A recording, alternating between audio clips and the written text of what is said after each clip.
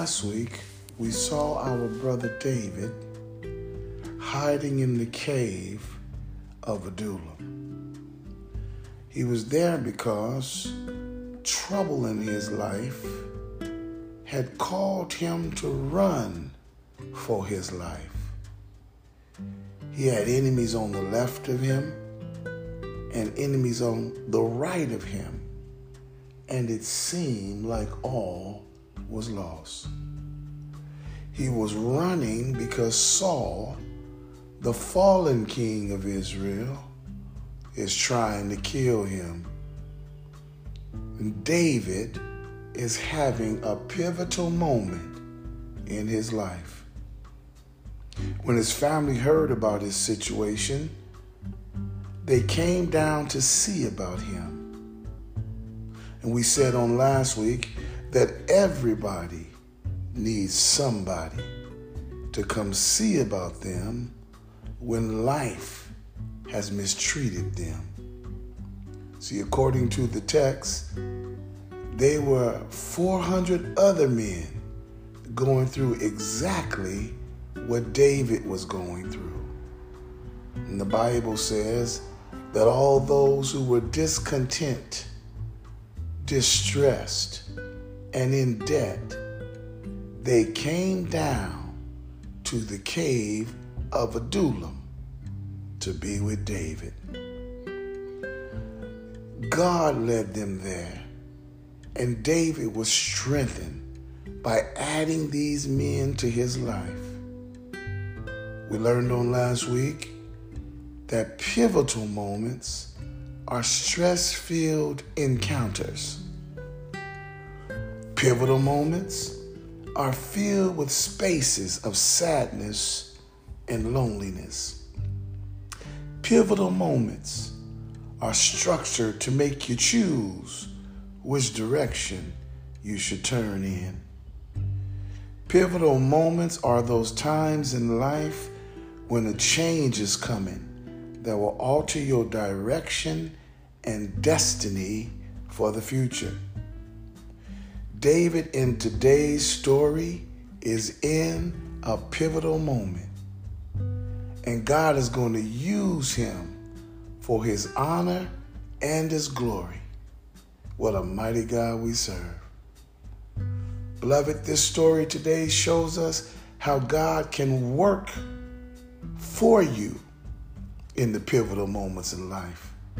And the child of God need only to wait on him and trust the process even in the pain.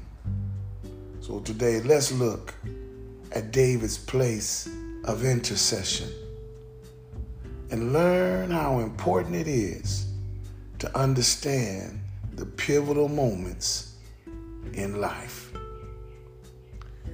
In verse 3, we see David's place of intercession.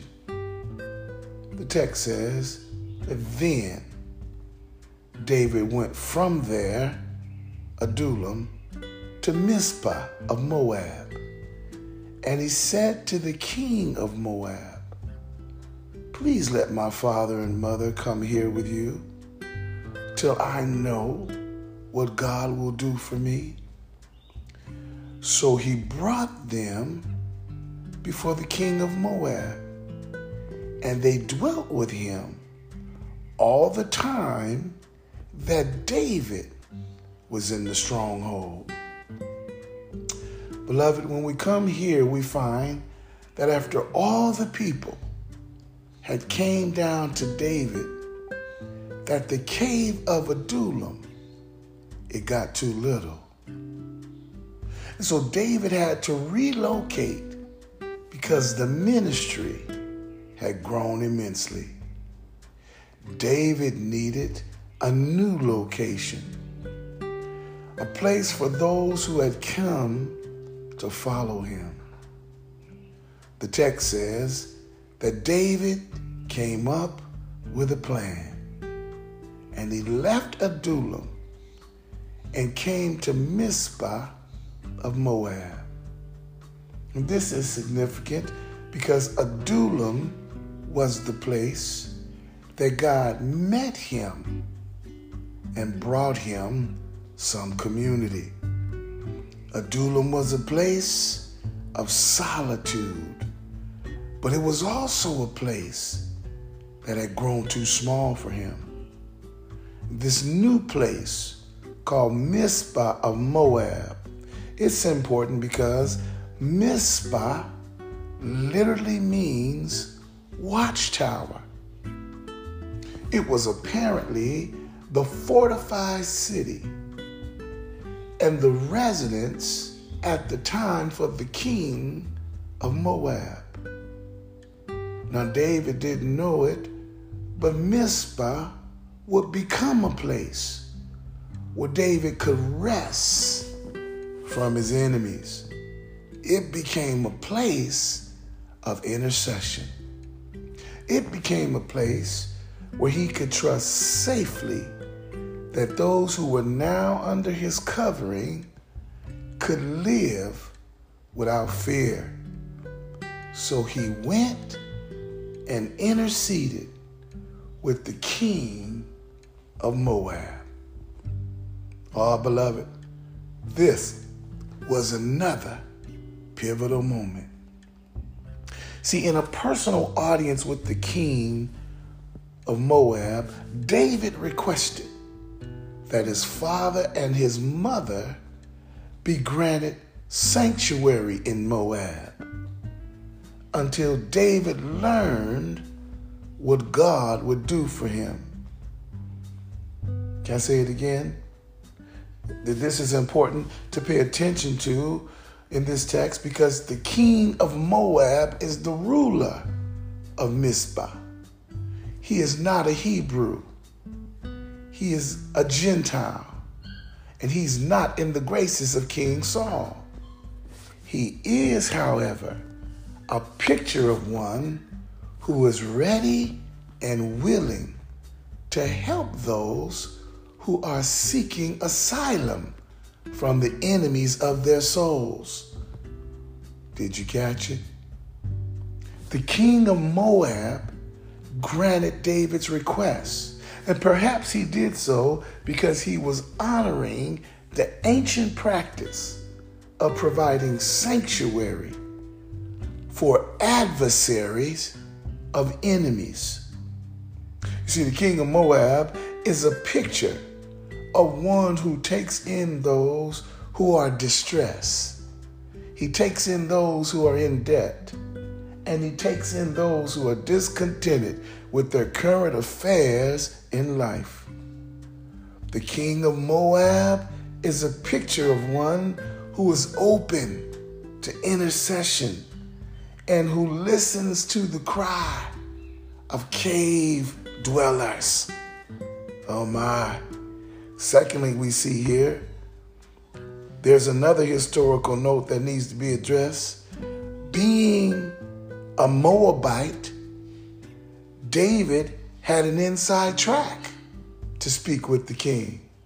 You see, his great-grandmother, Ruth, was a Moabitess. She was a Gentile. She was in the family line of David as a Gentile and could possibly be related to the king. And that's why David uses the language he does in his appeal.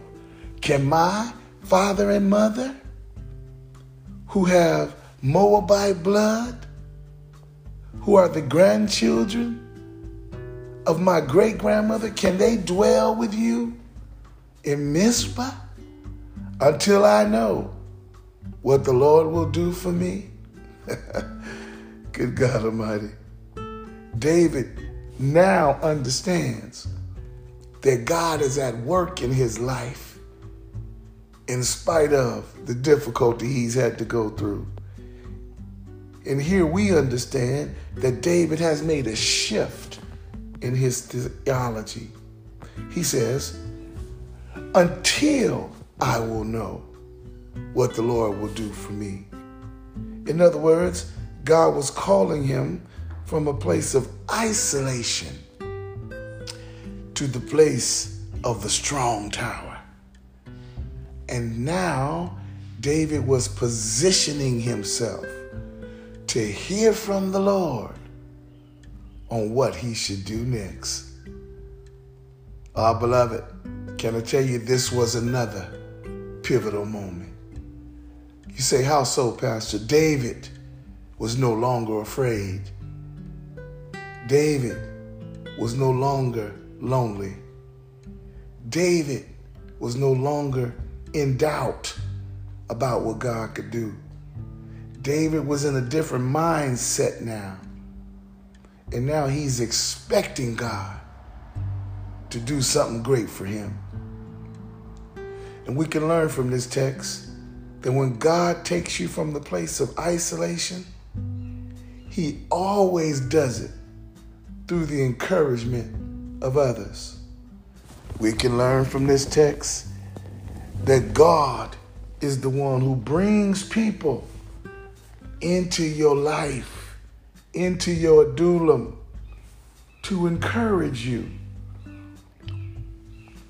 We can learn from this text that when God is ready to encourage your heart, he will move you from the place of isolation to the place of the strong tower. Can I get an amen right through that? We can learn from this text that when God connects you intimately with others, he does so that you may feel fortified. It's in this pivotal moment that God will be your strong tower. Yes, I believe that's right. The Bible says in verse 4, so he brought them, his mother and father, before the king of Moab, and they dwelt with him all the time that David was in the stronghold. Beloved, when I see this verse here, I get encouraged. I get encouraged because David's parents dwelt in the strong tower, but David and his men stayed in the stronghold. The whole time he was in Mizpah. You see, in the strong tower, the parents were under the protection of the king. But in the stronghold, David was on the front line for the king. In the strong tower, they were ministered to by the king's covering. But in the stronghold, David was a minister of the king, protecting the country. You see, they were in two different places in two different functions. David is serving the king of Moab and being served by the king of Moab. Here it is. We too ought to take our cues from this text. While the king of the strong tower serves us, we ought to serve him from the stronghold. And the stronghold is the place of security. The stronghold is the place of safety. The stronghold is the place of attack. The stronghold is the place of assurance. The stronghold is the place of awareness. The stronghold is the place of intercession where you are laboring and listening to the king. It's the place of reward for the believer. Can I say it this way? Because David handled the pivotal moment correctly. Those who were with him and those he were responsible for, they benefited from his covering as their captain. Today we've looked at the place of intercession. Let's look now at the place of importance. The Bible says in verse number 5, now the prophet Gad, he said to David, do not stay in the stronghold, but depart and go to the land of Judah. So David departed and went into the forest of Hereth. Beloved, when we come here to this final verse, we get to see a shift in the position of our brother David. He has found a place of refuge and a place of safety, Moab. Yet God disrupts his position to send him into the forest, a place of importance, to prepare him for the rest of his journey. This is what I call another pivotal moment. You see, the text suggests that Moab of Mizpah was only there for a season. It was a short moment of intercession, a short moment of introspection, and a short moment of isolation in Moab. Moab was not David's final destination. God had more for him to do. Can I get a witness right there? The first thing we see is that when God got ready to move him, he sent him a preacher. His name was Gad, the prophet. And Gad was one who was also discontented. He was also in debt and in distress. He too had been sent by God to go and join himself to David in the cave of Adullam. The preacher was a prophet, and when the time was right, the Lord sent Gad a word to give to David. One of the scholars in my library said this, Wilson, the comment by Gad in verse 5 suggests that David and his men resided in a Moabite fortress. However, the stay was only temporary because the prophet admonished David to depart from Judah. The scholar suggested that the reasons for the departure was that the Torah prohibited the establishment of friendly treaties with Moabites. Oh, yes, it did.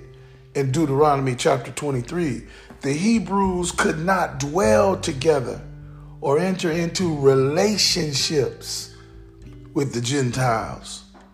And so the man Gad, as a true prophet of the Lord, had a duty to help others understand and heed to the law of God, the Torah.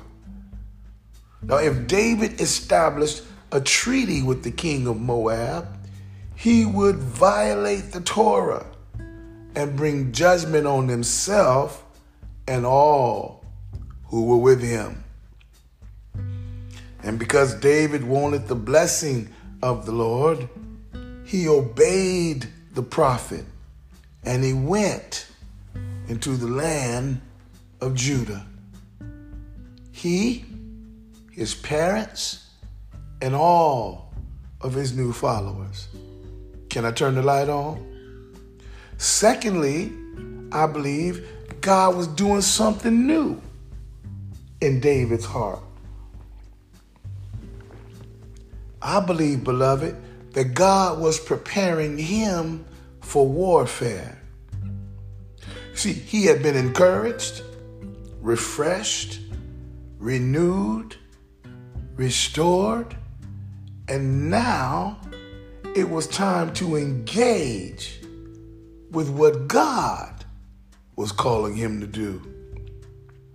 And the forest location would have provided excellent protection against a large, organized force that Saul might be bringing against him.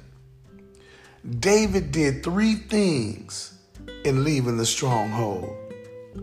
Number 1, he displayed his trust in the word because the Torah told him what to do.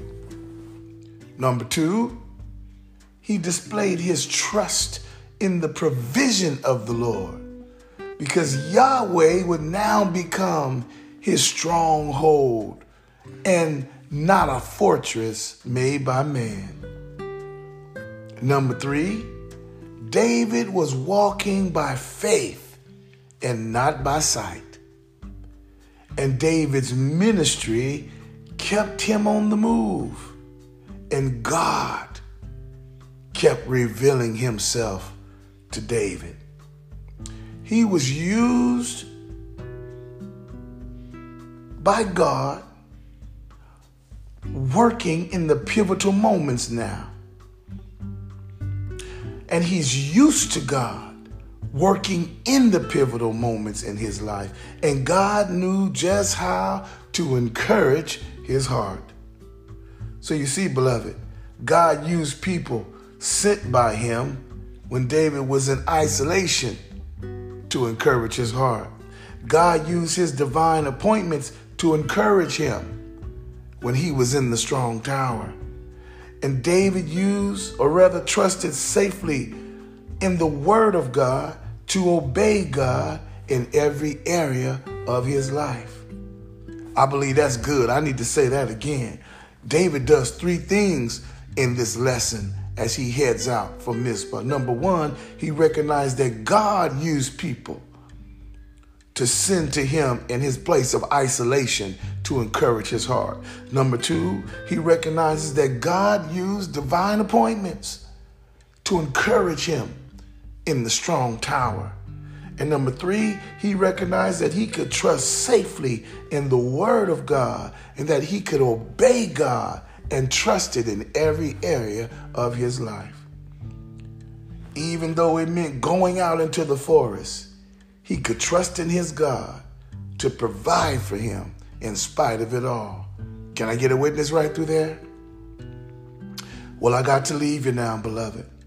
But somebody here today, God is trying to test you so he can bless you.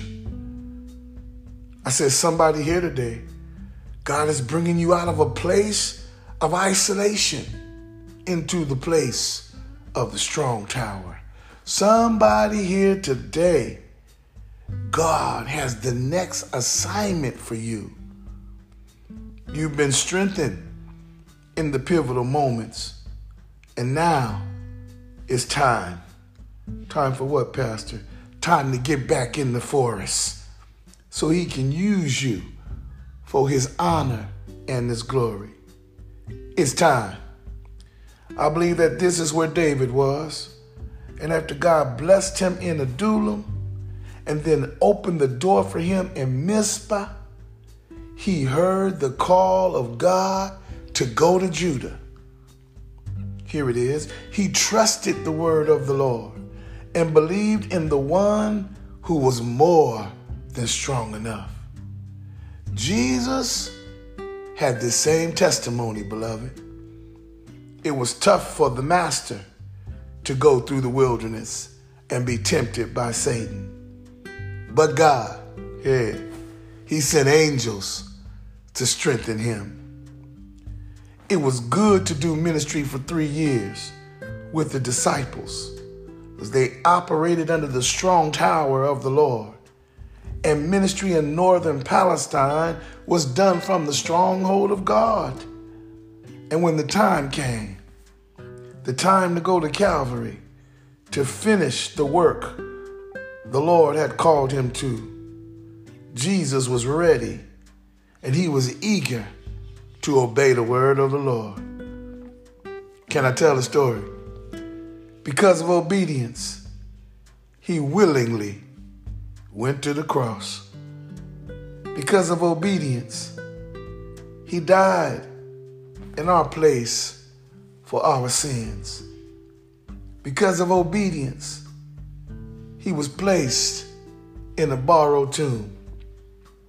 Because of obedience, he was raised back to life by the Father. And I found a hymn this morning for the pivotal moments of life. It's been sang by generations of Christians for over 2,000 years. The song says, when we walk with the Lord in the light of his word, what a glory he sheds on our way. While we do his good will, he abides with us still, and with all who will trust and obey. Trust and obey, for there's no other way to be happy in Jesus but to trust and obey. No shadow can rise, not a cloud in the skies, but a smile quickly drives it away. Not a doubt or a fear, not a sigh or a tear can abide while we trust and obey. Trust and obey, for there's no other way to be happy in Jesus but to trust and obey. Not a burden we bear, not a sorrow we share, but our toil he doth richly repay. Not a grief or a loss, not a frown or a cross, but is blessed if we trust and obey. Trust and obey, for there's no other way to be happy in Jesus but to trust and obey. But we never can prove the delights of his love until all on the altar we lay. For the favor he shows and the joy he bestows are for them who will trust and obey. Trust and obey, for there's no other way to be happy in Jesus but to trust and obey. Then in fellowship sweet, we'll sit at his feet, or we'll walk by his side in the way. What he says he will do, where he sends we will go. Never fear, only trust and obey. Trust and obey, for there's no other way to be happy in Jesus but to trust and obey.